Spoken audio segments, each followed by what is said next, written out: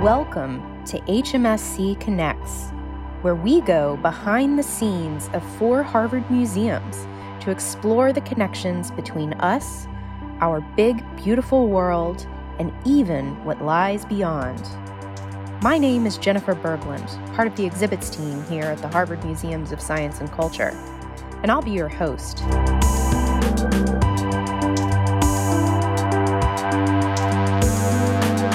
Today, I'm speaking with David Carrasco, a professor in the Department of Anthropology, as well as the Harvard Divinity School, where he teaches courses on the history of religions in the Americas, specifically Latin America and Mexico. As we are once again approaching Dia de los Muertos, the Day of the Dead, I wanted to ask him not just about the origins of the holiday, but the history and the significance of its celebration at Harvard's Peabody Museum of Archaeology and Ethnology. Here he is. David Carrasco, welcome to the show. Jenny, thank you very much. It's always good to be part of what the Peabody Museum is doing, and I'm very pleased to be here today. So you grew up in the U.S. but have deep roots in Mexico. When did you develop an intellectual interest in Mexico and the Aztec world? I was born in the United States at the end of the Second World War. My father was a Mexican-American from Chihuahua, El Paso, Texas. My mother was an Anglo woman. They met during the war, and they moved back to El Paso after the war. But then, because my father was a Mexican-American, he couldn't get the kind of jobs he wanted in El Paso. And my parents then moved back to Silver Spring, Maryland, actually, where my father was able to get a teaching job at the time. But growing up, we often went back to the border, went back to El Paso and to Juarez. And I became familiar as a child with this part of my heritage and the family that was still there in El Paso, Texas. And then as a teenager, I started going to Mexico City with my father, who was a sports specialist. He was a basketball coach, and he was being invited by Mexican coaches to come to Mexico to train them, to teach them. So he took me with him. He was a basketball coach and he was a boxer, and he actually played on the Mexican national team, which in Mexico is very famous. It's called the Dorados, so the Golden Ones. And so he was somebody who grew up on both sides of the border, speaking Spanish well, knowing the Mexican culture, but also in Texas and El Paso. During the Second World War, he was a chief petty officer in the Navy. And because of his size and because he was a little darker skinned and he came from very tough circumstances, he was put in charge of training African American recruits. And he became very comfortable with African Americans and they with him. And so later, when he became a college basketball coach, he was the first Mexican American to be a head basketball coach at a major university, American University in Washington, D.C. But at that time, all of the other universities, Maryland, Georgetown, George Washington, Catholic University, they only allowed white people to play in public sports. And my father, being comfortable with African Americans and knowing the many gifts that they brought to the country, he recruited the first African Americans to play in public sports in the nation's capital. And I grew up in this setting. I was 10 years old at the time. I not only had this experience of going back and forth to the border, but also seeing how my father was an innovator in relating athletics to social justice. And so I had a chance to be very close to the teams that were the first racially integrated teams in the nation's capital at that time. And it was, these were tough times. We went to many places where the racial epithets were tremendous. A lot of the schools canceled games. But this Mexican-American coach with an integrated basketball team, this was a dramatic experience for me to see young men struggling on courts to not only win games, but to make statements of social justice. So by the time I was 12, 15 years old, I had some sense of my Mexicanness, certainly sense of the African-American presence, even though I was, at that time, considered a racially mixed person. The big word that was used then for someone like me was miscegenation. And I remember when I first heard this word, I was like, what does that mean? And so this is kind of the world that shaped me and led me to do the kind of studies and work that I do now. So you were saying before that your father, being a basketball coach, was asked to coach the Mexican national basketball team. for the Olympics. So tell me more about that and the experience of being in Mexico City with him during that time. Because he was bilingual and bicultural, he was invited by the Confederación Deportiva Mexicana, the National Confederation of Sports in Mexico, to hold clinics for Mexican coaches. These were the years leading up to the 1968 Olympic Games. And eventually he became the Olympic Games attaché to the Olympic Games. But when he took me there, I was 13 years old, and I had what I call my first Aztec moment, which then she really shaped me. What happened was my aunt, my tia, Milena Sofaro, took me one day down to the Zocalo, the great square in the colonial part of the city, and took me to the museum, the Anthropology Museum. And when I was in the Anthropology Museum, seeing these cultural creations of the Aztecs and the Maya and other people, I had a kind of almost religious experience in the sense that looking at the Aztec calendar stone and some of the Maya jades and images of books that indigenous people had painted, I really began to have this very strong emotional reaction. And I remember walking out of the museum, going into the Zocalo as a 13-year-old, and becoming aware that on the one hand, I realized I felt kind of ashamed of this kind of background, because at that time in schools, civilization was the Greeks, it was the Romans, the Egyptians, but not anything coming out of Mexico, not anything coming out of the indigenous Americas.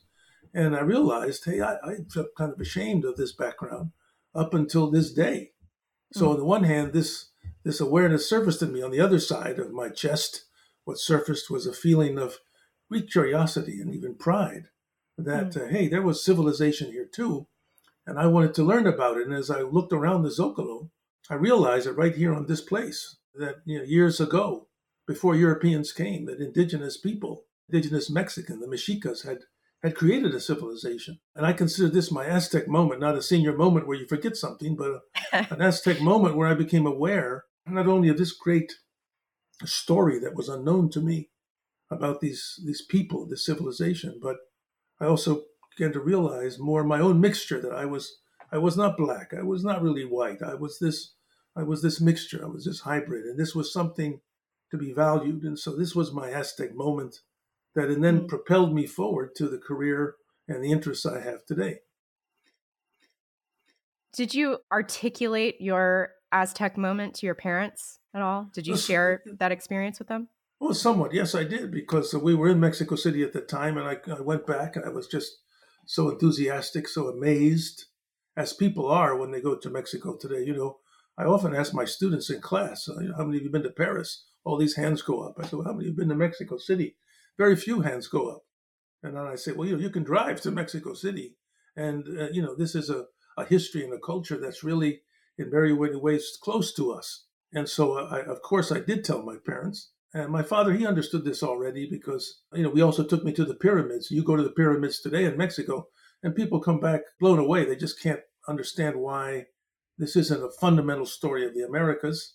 Or if they go to Monte Alban in Oaxaca, they come back wide-eyed and just amazed. There's a great story here, and that's the story that, in a sense, I've dedicated myself to telling in its variety of ways. Ultimately, you ended up at Harvard, obviously. Tell me about your intellectual journey from your Aztec moment to Harvard.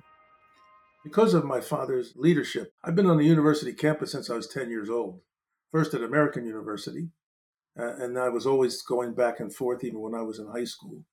And then I went to college, and then I went to a terrific graduate school at the University of Chicago.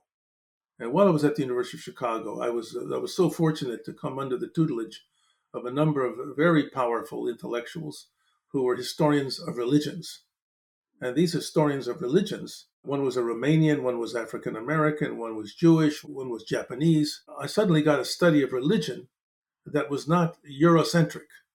It was a study of religion that paid a lot of attention to indigeneity, to the indigenous peoples who were living and creating culture and lives before colonialism. But also I was being introduced to non-Western religions, the religions of Japan, the religions of India, the religions of the Aborigines in Australia. And this was like another kind of Aztec moment, opening my mind to this. And so it was there that the Aztec moment came back to me, because the faculty was very interested in my Mexican side and the knowledge I had. And I began to then study there the rise of the Aztec city, the rise of the Aztec world, because the discovery I made at Chicago that led me to Colorado and then Princeton and then Harvard was that Mexico was one of the 7 areas in human history where people invented the first cities. That is, the first civilizations, the first really complex societies were developed in these very few areas around the globe: China, India, Egypt, Peru, and so forth. But one of them was Mexico. So it took me back to my Aztec moment that what I really had discovered as a teenager was that this really was a civilization, an urban civilization. And in order to create an urban civilization, human beings had to have a tremendous ability to cooperate, to compete, to build, to imagine. And so Chicago really allowed me to go back into the Aztec world. I wrote my dissertation on the Aztec world, and that drew me to the University of Colorado. But during this transition from University of Chicago to my first job, I became associated with a great archaeologist in Mexico named Eduardo Matos Moctezuma. And Matos Moctezuma became the excavator par excellence of the Great Aztec Temple, which was rediscovered in 1978, right down there in the Zocalo, right where I'd had my Aztec moment years before. And Matos, knowing that I was a historian of religion coming out of the Chicago tradition, a Mexican American, he invited me to be part of the interpretive team of the Great Aztec Temple. In my first teaching position at the University of Colorado, this, of course, allowed me to bring this Mexican story to the University of Colorado, where there were many Hispanic Latino students in Colorado, because Colorado had once been part of Mexico. I brought Eduardo Matos Moctezuma and other Mexicans to the campus, and this elevated my own chances to write and to teach, and it drew more attention to this collaboration that I was doing with the Mexicans. As a result of this, I drew the attention of professors at Princeton. People at Princeton became interested in bringing me to the Department of Religion there. But something unusual happened, and that is Princeton offered me a job, and I said I would only go for a year because I felt still that I was very loyal to Colorado, but I was interested in Princeton. So I said, I'll go for a year and I'll return. Well, I went to Princeton, and an amazing thing happened. And what happened was, while I was at Princeton teaching that year, I met the great African-American writer, Toni Morrison. And Toni Morrison and I began to work together, and we became friends around our common interest in the religions of marginalized people, African Americans, Mexicans. And as a result of that relationship, I went back to Colorado for a year. Toni Morrison and people in the Department of Religion recruited me to come, and I moved to Princeton. At Princeton, I strengthened my work in the Mesoamerican story. I had a great time there in the Department of Religion, but Morrison and I, we became friends. And at a certain point, I invited her to go to Mexico to see the Aztec world of the Aztec moment, Aztec history, and she agreed. And I took her there. Soon, Harvard called. Harvard had the Peabody Museum. It had the Department of Anthropology. And the Department of Anthropology and the Peabody Museum had a much stronger connection to the Mesoamerican world because scholars in the Department of Anthropology had been working in Mesoamerica, where people at Princeton did not have the connection. And so I came to Harvard, and here we are today talking about this, the fruits of this story. I'm also curious. So help me connect the story of civilization and religion, because they are deeply intertwined, civilization and religion. And so explain that in the context of the Aztec world. The scholar who had the greatest influence on me in terms of this idea of the rise of civilization is Chicago. So the scholar who had the greatest influence on me in terms of this question of the rise of civilization at Chicago was a great urban ecologist named Paul Wheatley. And what Pete Wheatley had discovered in the rise of the first cities in these 6 or 7 areas of what's called primary urban generation, what he discovered was that in every one of these cases, each of these cities, each of these urban traditions grew out of a ceremonial center. That before there was a city, there had to be a ceremonial center. That ceremonial center was often tied to a marketplace, but you had to have a ceremonial center. That is, religion was crucial to the rise of cities because what religion did is it the people who were in charge of the religion, they developed a ritual tradition that persuaded the rest of the people to collaborate in the rise of a much more complex, socially stratified society. So religion was crucial at the beginning of each of these urban civilizations. So this really fascinated me. And so my job then became to be, how can I discover what was the role of religion in the rise of the Mexican civilizations? And so this is the project that Eduardo Matos, Paul Wheatley, and others and I embarked upon. If you go back and look at the beginning of each of these civilizations, there's a religious experience, there's a ceremonial center, there's monumental architecture that is religiously designed. And this was really fascinating to me because civilizations, they got it all. They got the good, the bad, the evil, the wonderful, the violent, the peaceful. All of that is embedded in this story of the origins that come out of somebody's relationship with a divinity. What were some of the religious monuments organizing spaces? What the archaeologists were able to find is that around 1500 BC, before the Common Era, as they call it now, people in parts of Mexico, usually identified with what's called the Olmec people or the Olmec civilization, they begin to take certain hilltops and either redesign the hilltops, and on those hilltops, they begin to build not only their society, but they begin to make monumental buildings. This monumentality is crucial to the beginning of urban civilization. They got these pyramids, they got these big palaces. That shows that the rise of civilization not only has a ceremonial center, it has intensive social stratification, where what we call, class society begins. So in Mexico, in Mesoamerica, the first phase of this kind of complex social development is called the Olmec civilization, which is really in some very difficult to live terrains along the east coast of Mexico, around south of Veracruz and so forth. And they began to find in the archaeological record very complicated stories of the rise of these ceremonial centers. The ceremonial centers always have some religious building that's very big. There's usually related to a marketplace, so that exchange and wealth is a part of that. There's also signs of divinities in the sculpture, in the pottery. There's also, in these cases, signs of warfare. Warfare seems to be a fundamental part of the rise of these civilizations.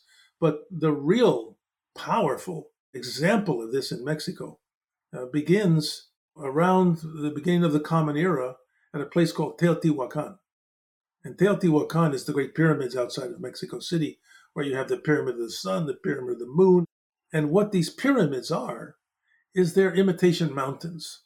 And the reason that they're imitation mountains is because the belief was, and still is in some cases, that the ancestors and the divinities, they dwell inside the mountains. And they dwell inside the mountains guarding the seeds of life, the seeds of human, the seeds of plants, the seeds of animals. And our relationship with them is to make offerings. And if we make offerings to the divinities in these sacred mountains, which are now inside the city because they're the hills or the pyramids, they will release the seeds. So we have fertility, we have new children. This was the kind of the basic idea that we discovered. And at the same time that this is happening in central Mexico, what we call the Maya culture is developing in southern Mexico and further into Guatemala. So you have the rise of these really fantastic, complicated, and very diverse type of urban civilizations taking place before the Common Era and then really flourishing in the first 1,000 years of the Common Era and then beyond.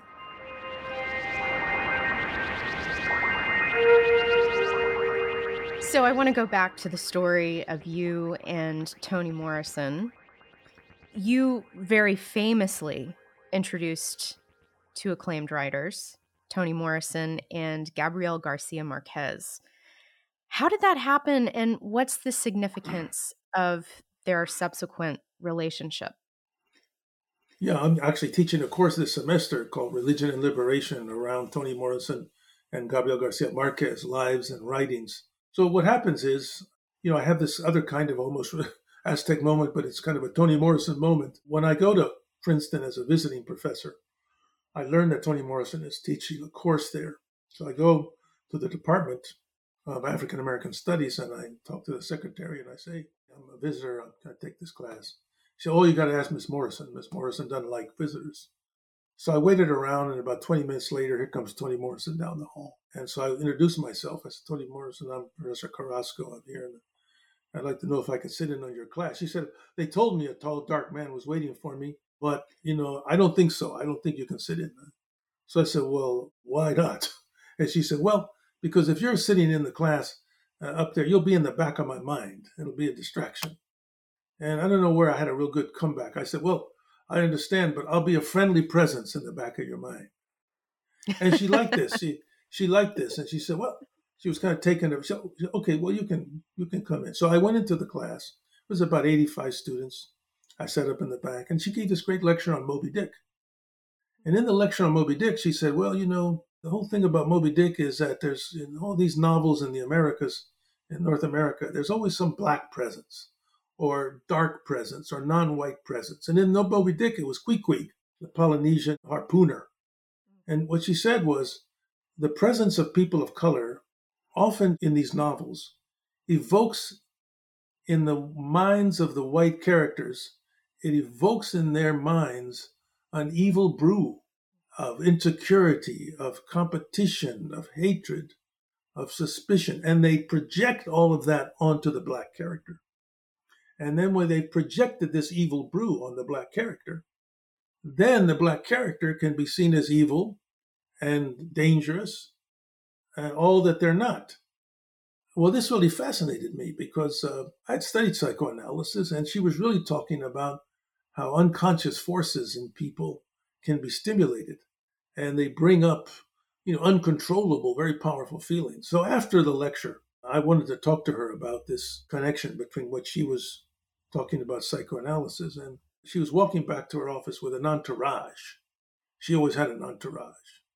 So I got into the entourage. And I sort of slowly made my way up to the front, and she saw me, and she said, well, how did you like the lecture? And I said, well, actually, it reminded me of this book called The Words to Say It by this French feminist named Marie Cardinal, because Marie Cardinal had really talked about her own psychoanalysis and how things that had been hidden in her had come up in her lifetime. And Toni Morrison was really taken aback by this comparison, and she stopped. I remember she stopped right there on the sidewalk, looked at me, and said, well, that's really remarkable because this series of lectures is based upon my reading of that book. Wow. And she said, so she was like, she said, I want you to come see me in my office, make an appointment. And I said, well, I was so lucky. So I said, okay, I'll come, and that was the beginning. So I went and talked to her. We immediately connected because I was a historian of religion. And she had always had religion was very important in her novels, the people she was writing about.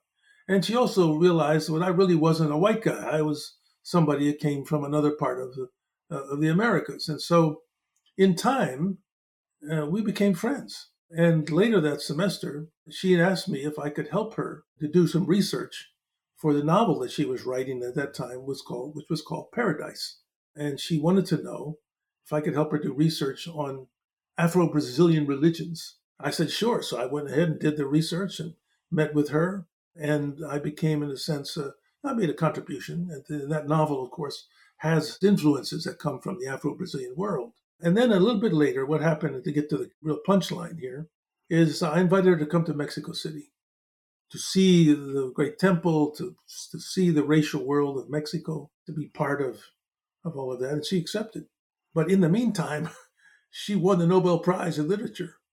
And she then became much more famous than before. And so as we were getting close to the trip, about a month or so before, her assistant called me up and said, hey, Miss Morrison is looking forward to this, but she would like to know this trip to Mexico, if you could introduce her to Gabriel Garcia Marquez.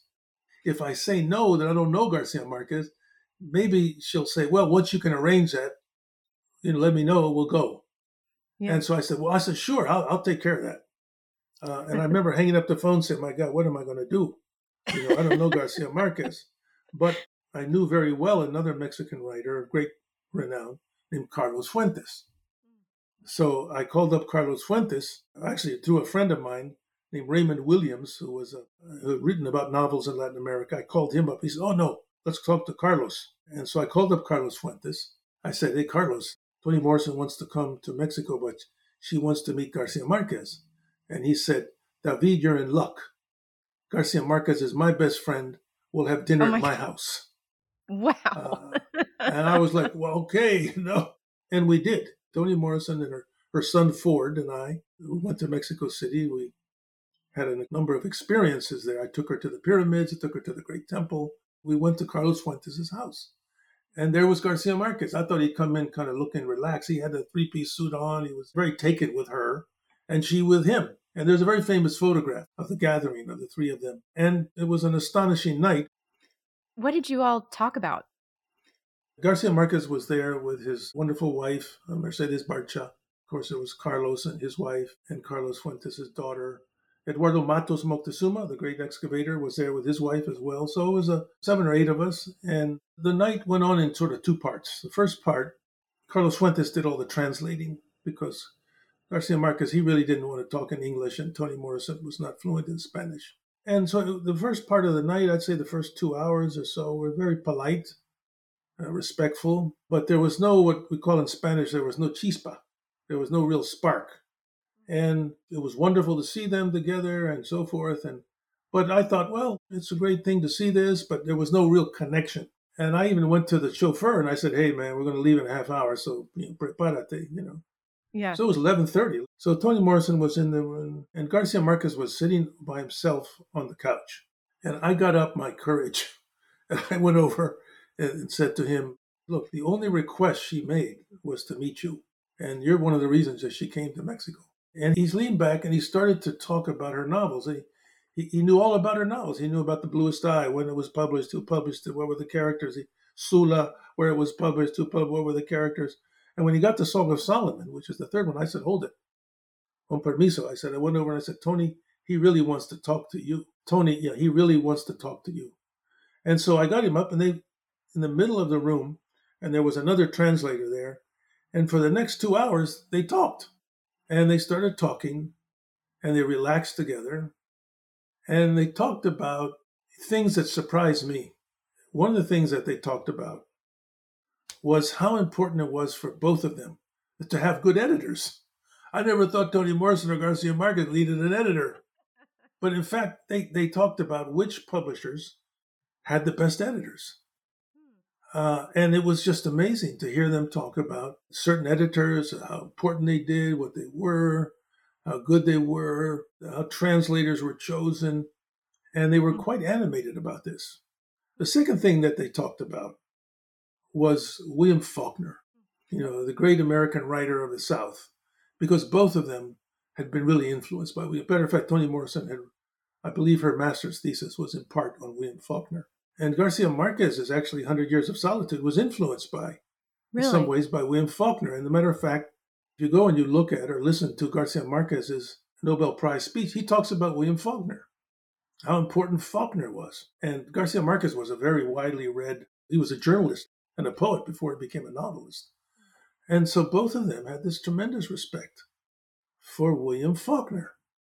The third thing they talked about at some length was what it was like to go to Stockholm to get the Nobel Prize.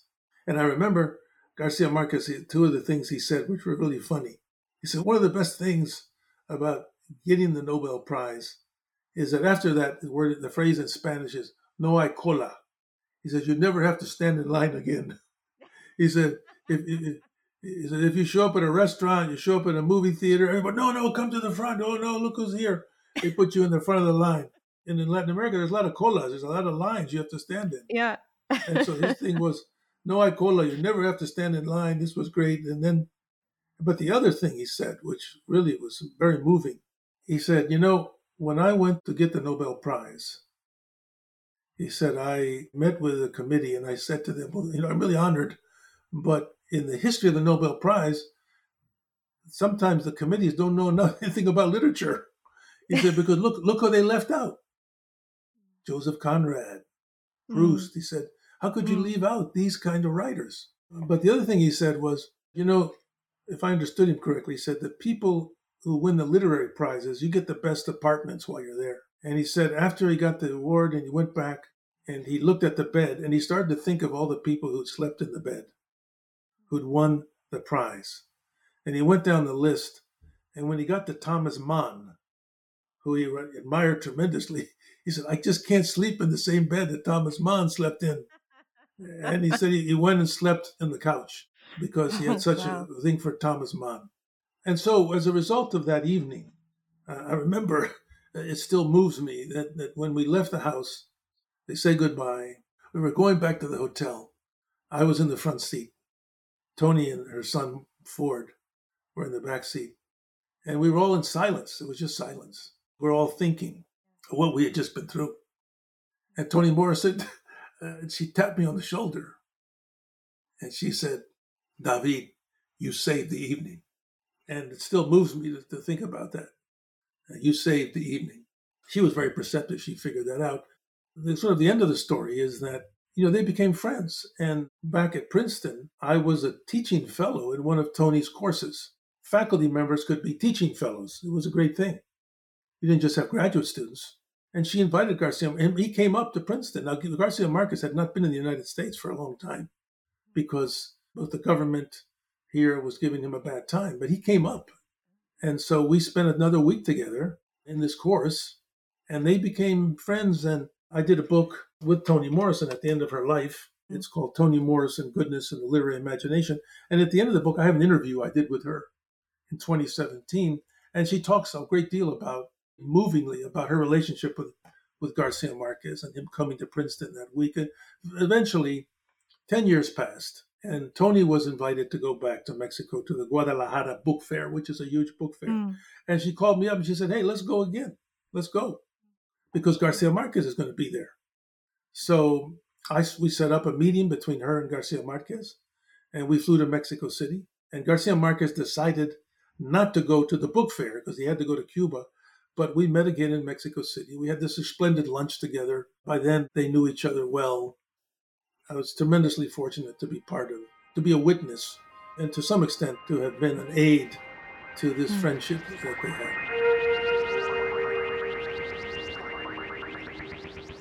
How did it influence you as a person, and how did it influence your work, or did it? First of all, being a colleague and a friend of Toni Morrison's, this meant that I was a witness to her writing and her life at the moment of its greatest fame, when she really was tremendously launched. And it allowed me to learn a lot from her and with her. One funny story is I remember one day I was walking across campus and I hear somebody yelling.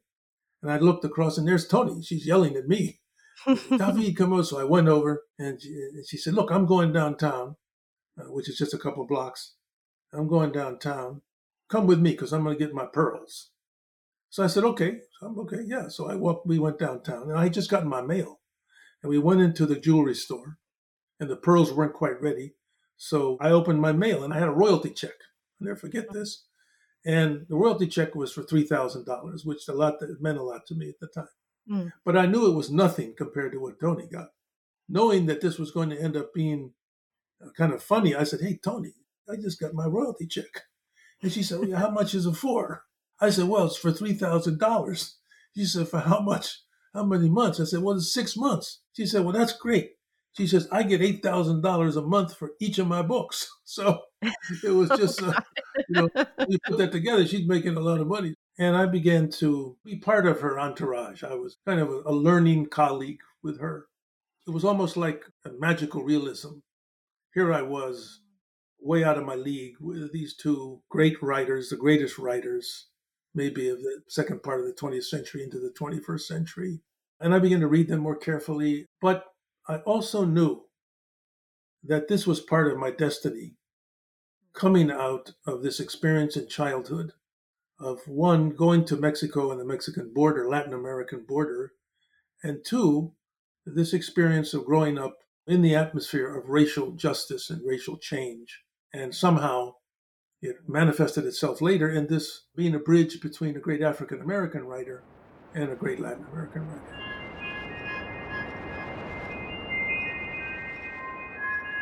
You had a profound experience the first time you witnessed the Day of the Dead in Mexico City.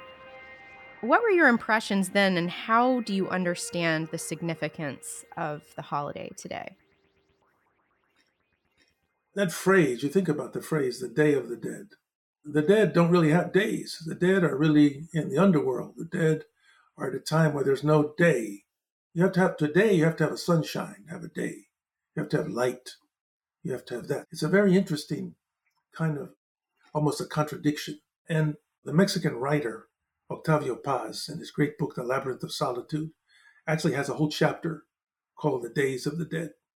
And he talks about what it means for Mexicans to organize festivals in which they put great energy, colors, expense into bringing skeletons, pictures of the dead, flowers, music, gritos, cries, into public spaces, not just in the cemeteries, not just in the churches where they certainly are, but Days of the Dead are celebrated out in the full light of day, where Mexicans acknowledge not only a reverence for their ancestors, but the destiny of all of us. It's a kind of a memory time. And I remember the first time that I really saw this in action was in a town on the southern part of Mexico City.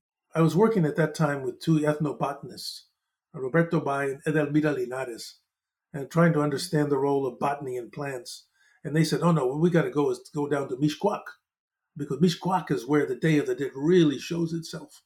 And I remember at that time I took my mother, I took my daughter, I took some other scholars from the University of Colorado. We went to celebrate. And I mean, this was like walking in to one of Diego Rivera's paintings. The color, the energy, the people, the mestizos, the Indians that were there, native peoples, the odors, the sounds. It was like an alternative world where the dead are, only everything's alive. The living people are in contact with the dead, and the dead are in contact with the living people. So this really made an impression on me. At that time, it was a moment where the Day of the Dead, always practiced in Mexico, was actually having a kind of a renaissance. It was growing. And the more and more Mexicans have come to the United States, and the more Mexican Americans and Latinos look into their Mexican story, they bring the Day of the Dead with them into the United States. And now it's at the Peabody Museum.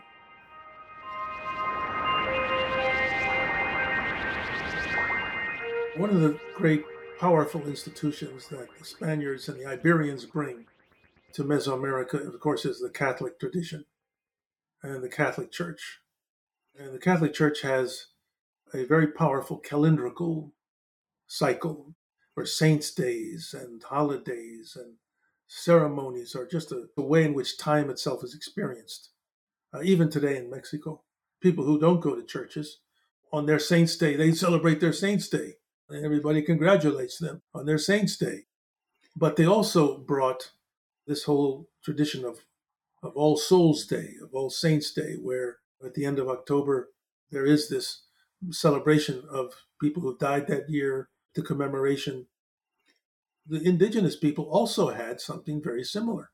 As a matter of fact, we know that one of the Aztec months was a month dedicated to celebrating and putting in contact with the dead. In fact, they would build little hills. They would decorate these hills and they would bring offerings to the dead during that month. And so these two traditions by people who seem to be very different, in fact, in their calendrical systems, around the same time of the year, they were participating in the caring for what is past and lost in such a way that what is past and lost does not defeat them, that what is past and lost becomes a seed, a regeneration, a potential for regeneration. So you have a kind of, in both of these traditions, the Catholic tradition and the indigenous traditions of the Mexicas, there is also a kind of optimism, a hopefulness that what is lost has a residue and it can be brought back to life through certain types of ritual actions. So, for instance, in the Mexica tradition, bones are also understood to be seeds. Bones go into the ground, seeds go into the ground. They see in that a connection to the Day of the Dead, the time of the dead. The dead have a time to return and to reassert their lives and their gifts. So this is the way I see that connection. some parts of Mesoamerica, there's only two seasons. There's the dry season and the rainy season. And so at the dry season is exactly when this harvest is taking place in the dry season. And so what do you do in the dry season? Well, you have to plant the seeds or honor the seeds that are going to come later. No, both of them are very much harvest ceremonies. So, for instance, in Day of the Dead, when people come to the Peabody Museum, you'll see all these colorful flowers associated with harvest time. So it's a way of holding on to the life, even as the dead go back into the ground. Yeah, harvest this idea of regeneration is fundamental to it. As you were saying, actually, each year we celebrate the Day of the Dead at the Peabody Museum, and that's actually largely because of you. So how did that celebration come about, and how have you seen it become an important celebration within the Harvard community? What happened was when I arrived at Harvard, at that time at the Peabody Museum, the director was a woman named Ruby Watson. And Ruby knew through, I think, some of the staff people that they had some very beautiful pieces of pottery associated with Day of the Dead. They had a couple of trees of the dead or sacred ornaments. They already had the idea of doing something for Day of the Dead, but they didn't really understand it. So Ruby asked me to meet with the staff, Sam Tager and some others, and talk about Day of the Dead. And so I did. I came and laid out what I understood to be Day of the Dead. They showed these wonderful candelabras that were made out of clay, beautifully decorated. They had this flowering skull and so forth. So I laid it out for them. And this guy, Sam Tager, who was a tremendous staff person there, he went over to an art show or some people in Somerville, East Boston, and he found two Mexicans, artists, one named Misael Hernandez, and he brought them over. We met. Misael was from an area of Mexico called Michoacan, which had a sort of a variation on Day of the Dead. And we began to talk about what we could build up there on the third floor, some sort of altar, some big ofrenda that would be colorful, that would be beautiful, that would attract people to the Day of the Dead. This guy, Misael, he went home and he drew this painting of what it could be. And he brought it in, and the painting right now is next to the big altar. It's almost an exact model for what's there.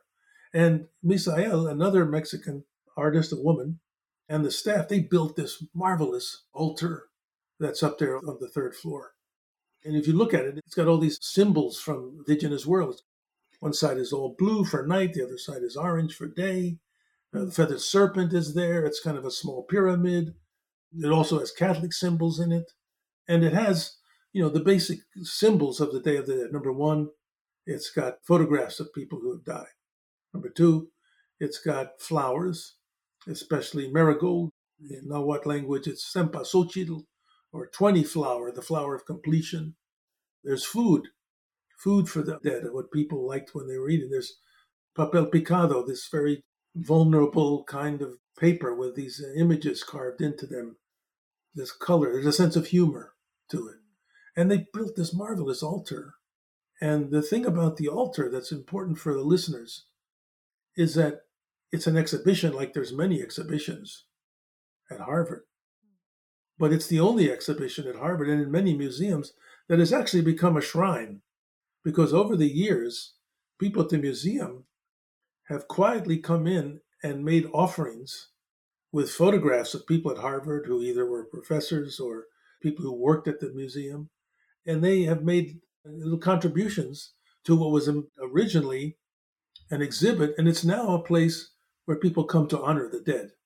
And I think that's a very powerful thing that's happened at the Peabody Museum. Quietly, without trying to draw attention, here you have an exhibition that is actually an example of what we've been talking about, and that is the role of religiosity in the creation of a monument.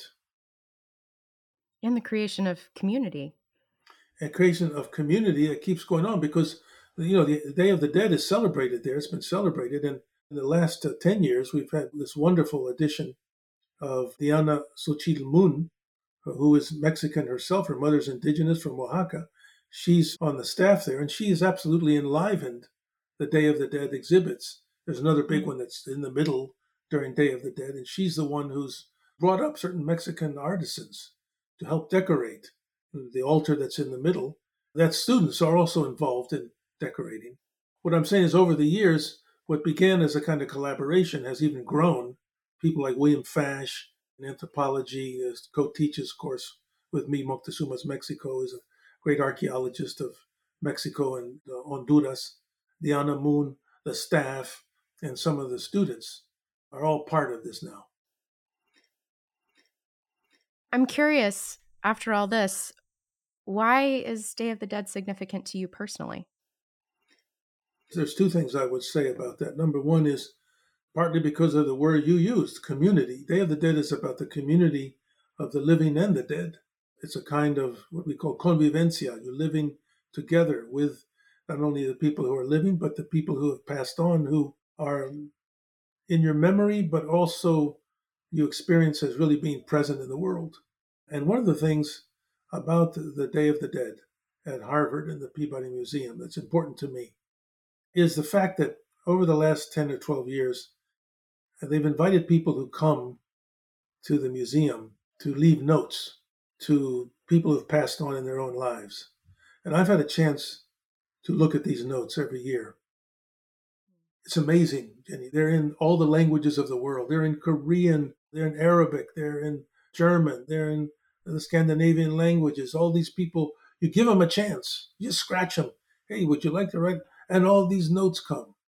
And these are notes to family members. These are notes to animals. These are notes to celebrities. These are notes to people they never met. But they all write these. And I call this the gift from Mexico at the Peabody Museum because for that month, all of the ancestors all around the world are welcome to return to the Peabody Museum on the third floor where there are these ofrendas, these offerings. And that's a kind of a radical sense of community that we need in the world that we have today, where there's so much aggression and hatred and killing, where here you have a Mexican tradition, a Mexican story that is open to everybody. And that's kind of what my work has been about, trying to, as a comparative historian of religions, trying to compare in order to be inclusive, not in order to be exclusive, but to compare in order to be inclusive, to find out what we share. What do we share? And this is what is so important about Day of the Dead. It's an example of a creative kind of mourning where you're not defeated by the death. You understand the death to have been a part of life, and you affirm it, and you mourn, and you remember so that you can be ready for the new kind of life. So that's, in a sense, what it means to me and why I think that what goes on in October at the Peabody Museum on the third floor is not only a gift from Mexico, it's a gift from Harvard to all the people that come. And I think what better contribution can a museum make than something like that both educates, inspires, comforts, and gives people a sense of hope.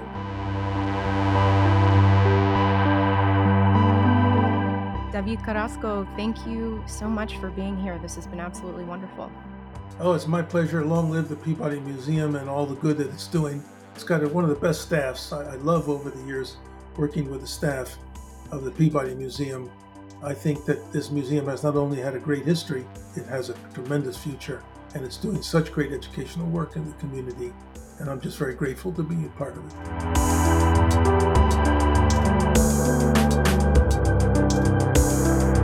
Today's HMSC Connects podcast was edited by Eden Piazzatelli and produced by me, Jennifer Berglund, and the Harvard Museums of Science and Culture.